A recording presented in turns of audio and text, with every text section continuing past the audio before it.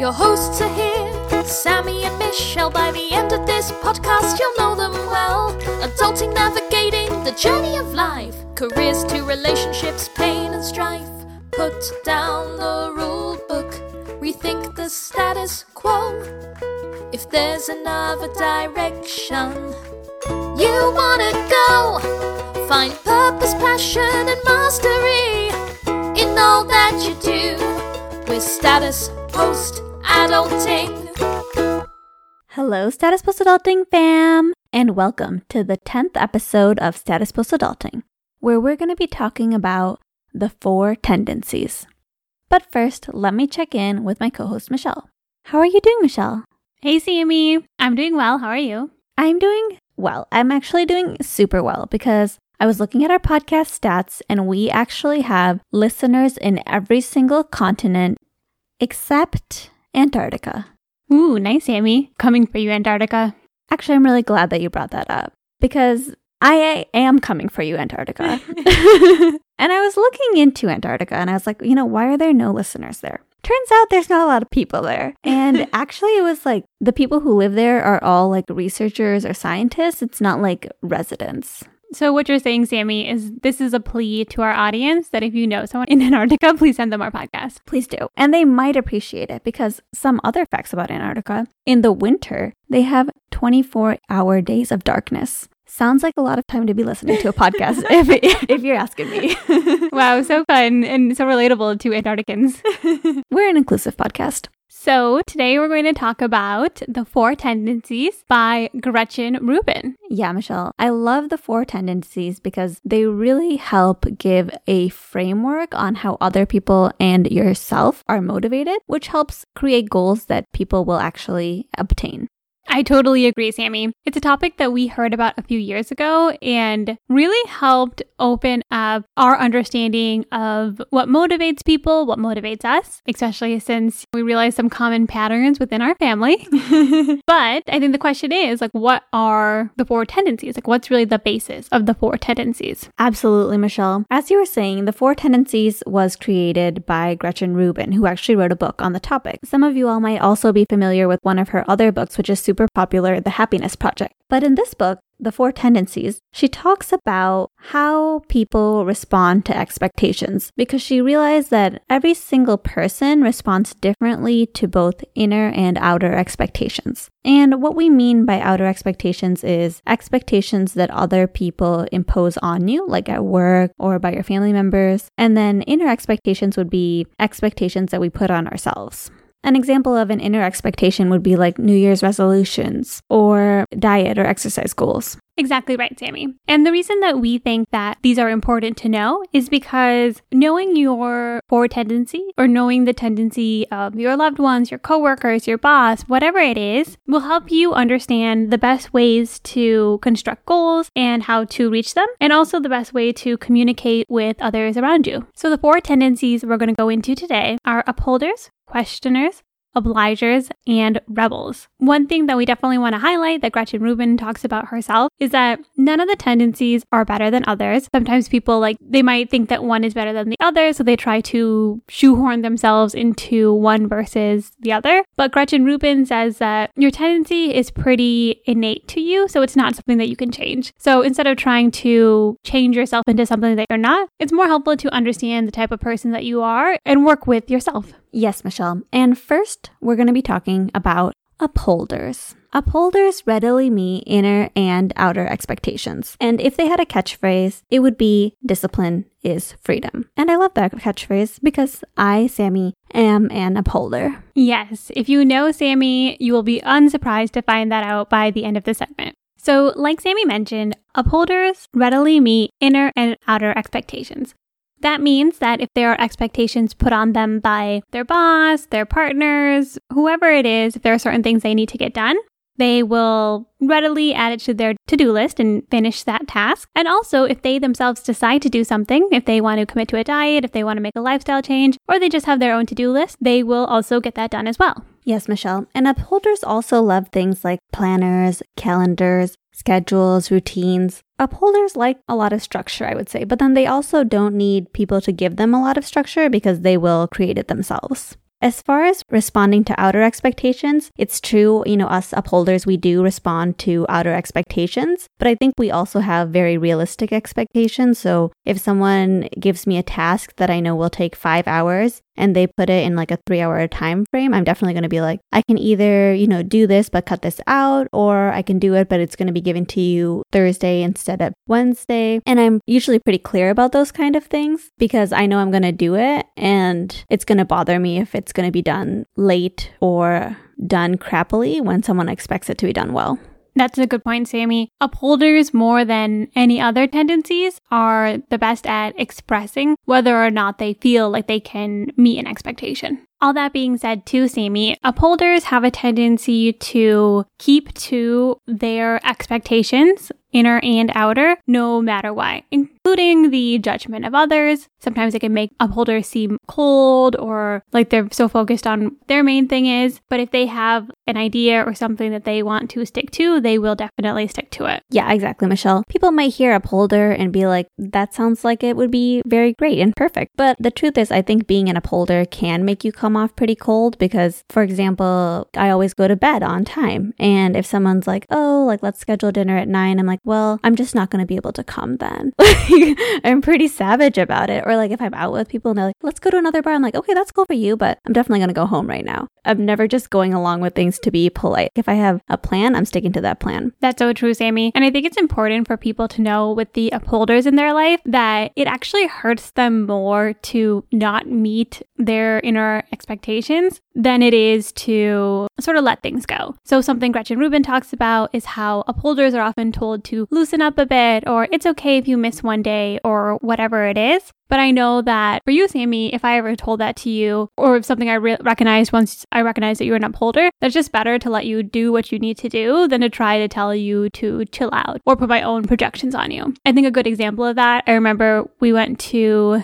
Actually, it's happened a couple of times where we went with a bunch of our friends to like a trip somewhere in like Arizona or San Diego. And, we went out, we were drinking the night before, everybody was sleeping in.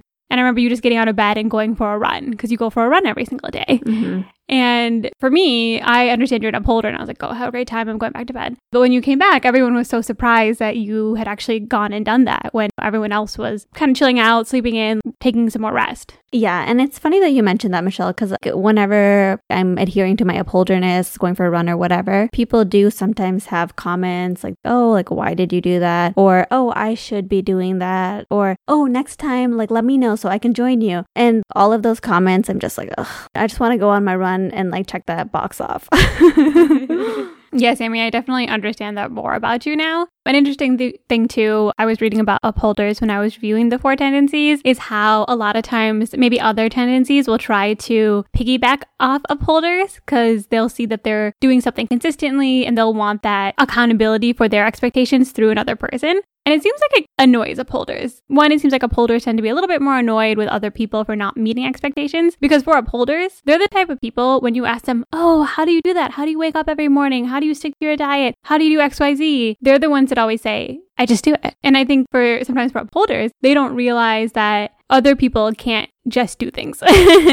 Like if I asked someone for advice and I was like, oh, like how do you motivate yourself to run every day? And they were like, I just wake up in the morning and have decided I'm going to do it. That would never work for me. But now I understand that if someone said that to me, they would be an upholder and we just don't motivate ourselves the same way. Yeah, Michelle, whenever people ask me that, I literally don't understand the question. Speaking of questions, Sammy, that's a great transition into our next tendency, which is the questioner. Yes, if the questioner had a catchphrase, it would be, I'll comply if you convince me why. So questioners are interesting because they won't do something unless they understand why it needs to be done. As an effect, they're essentially only meeting their inner expectations because they have to believe in something to actually go and do it themselves. Yes, exactly, Michelle. Whether they will agree to do something is determined on a case-by-case basis and only if they decide that is something appropriate to do. I had this coworker and I was explaining on how to order labs and I was like, you just have have to check this box, and then you click submit. And he was like, why do you check these boxes? And I'm like, I don't exactly remember why, but you just have to check them. And he's like, why would you check them if you don't know what they're for? And I'm like, listen, okay, I don't want any of my scores or anything to go off because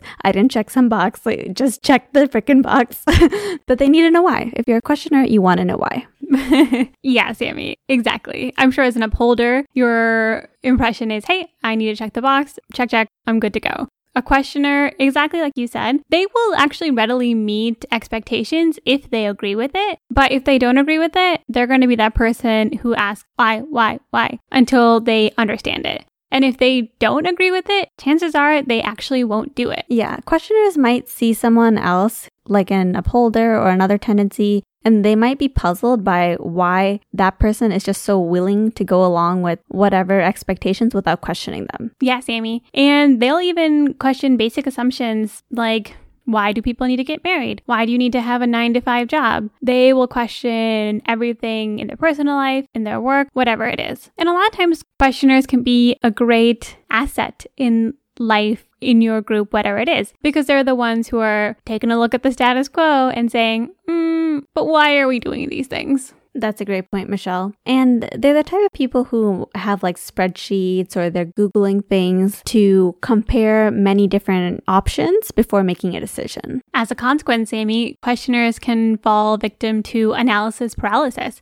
I know I'm not a questioner, but this is definitely something that happens to me where I will try to over-optimize. I'll put together a spreadsheet of all the different restaurants in town, vacation places that we can go, and I'll just spin trying to figure out the perfect option when sometimes it's just easier to make a decision. And this applies to their inner expectations too, Michelle. For example, something like New Year's resolutions. They may be willing to make New Year's resolutions, but they might find choosing New Year's Day as a day to make resolutions for yourself very arbitrary. And maybe for that reason, they don't want to do it specifically on New Year's Day. So Sammy, if you are a questioner or you have a questioner in your life, it's definitely helpful to know because sometimes people might find that someone asking them a bunch of questions makes it feel like they're questioning their authority, or you might feel annoyed, or you just don't know why they keep asking you all of these things. But in reality, that's just their nature. And I think knowing that can be helpful because you understand, hey, if this person knows why I'm asking them to do something or they see the importance behind it, then that will help convince them to get involved and meet this expectation that I'm asking from them. Yeah, Michelle, that's so true. I feel like I get a lot of patients who come to me and maybe they saw another provider and they'll be like, well, I didn't like that provider at all. And I'll look at the plan from the previous provider. I'm like, this plan is perfect. But really what they want is everything explained in detail. And then once they know everything and they feel like they have an understanding of everything, then they're okay with taking action on the plan. So yeah, I try to keep long appointments for these patients.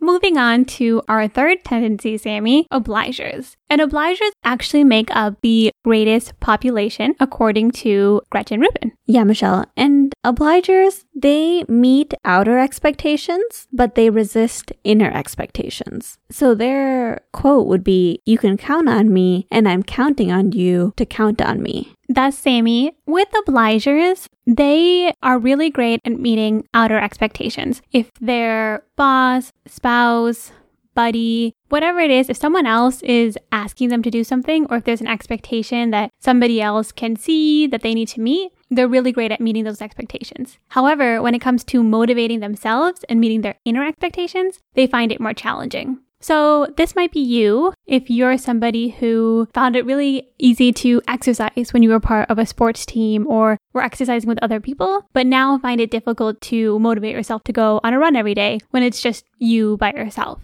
Yeah, Michelle. I mean, obligers can be great coworkers because they'll take on whatever responsibilities you give them and oftentimes they'll get them done on time. They can be good friends because they're going to, come to all the events that you invite them to and participate in everything that you ask them to do. But also because of that, they can get drained sometimes. And obligers can actually go through something called an obliger rebellion, which is where they've pretty much agreed to so much stuff and they're totally drained. And then they just all of a sudden snap and they're like, I'm not doing this anymore. I'm not going to do anything anybody asks of me. So true, Sammy. And with obligers, I think it's really important to make sure you do have a good idea of what you want to do and what you want to accomplish so that you do make sure that you don't pile on too many tasks or requests and then drain yourself. The nice thing about obligers, though, is that we do think it's one of the easiest tendencies to have, because with an obliger, if there's something that you want to do, one of the best ways to accomplish that is to get an accountability buddy or to find a way to sort of take your inner expectation and make it an outer one. So, for example, if you want to go and exercise more, you can have a gym buddy. If you want to read more books, you can join a book club. Obligers are really good at being a part of these type of groups. And then once their inner expectation turns into an outer expectation, they're much more likely to actually meet that expectation. Yeah, Michelle, obligers are definitely the most hackable tendency. And with that, we move on to the least hackable tendency, which is rebels. Rebels resist both inner and outer expectations. If they had a quote, it would be, "You can't make me and neither can I." Ah, yes, Sammy. I am a rebel, as it turns out. And I agree. It can be very difficult when you both refuse to listen to other people and you refuse to listen to yourself. Yes, Michelle is a rebel, and it's actually a pretty rare tendency. However, in our house, it is not a rare tendency because my mom, dad, and Michelle are all rebels. And if we had a TV show, it would be called Three Rebels and an Upholder. Honestly, Sammy, me, my dad, and my mom always talk about how you must be adopted or something because it's very strange to us that you're an upholder. That being said, both as a rebel and as someone who has a rebel mom and a rebel dad, learning about the rebel tendency was so helpful. Just because it really makes you appreciate what you definitely should never say to a rebel. For example, for me, there is no better way to guarantee I will not do something by telling me to do it. Even before I found out about the rebel tendency, I used to say that my biggest pet peeve was people telling me what to do. Yeah, Michelle. And as an upholder, it is really important to know this because I would never guess that telling someone to do something would make them not do it. So it's just really helpful to know. Like if I tell Michelle or my mom or dad, put the dishes away after dinner, that's going to guarantee that they're definitely not going to do that. And whereas someone like an obliger might be motivated by some information like, hey, people are counting on you or the team really needs you to do this, rebels are not really motivated by that kind of information. For a rebel, the ability to choose is the most important thing. Yeah, Sammy, I can confirm that. When I learned about the rebel tendency, I learned to speak to myself better because I never put myself in a certain routine. I never ask myself to do anything. I will just say, hey, I have the day today to accomplish these 3 tasks and I can do them whenever I feel like it. I can do them at any time and no pressure. And then I'm much more likely to accomplish it.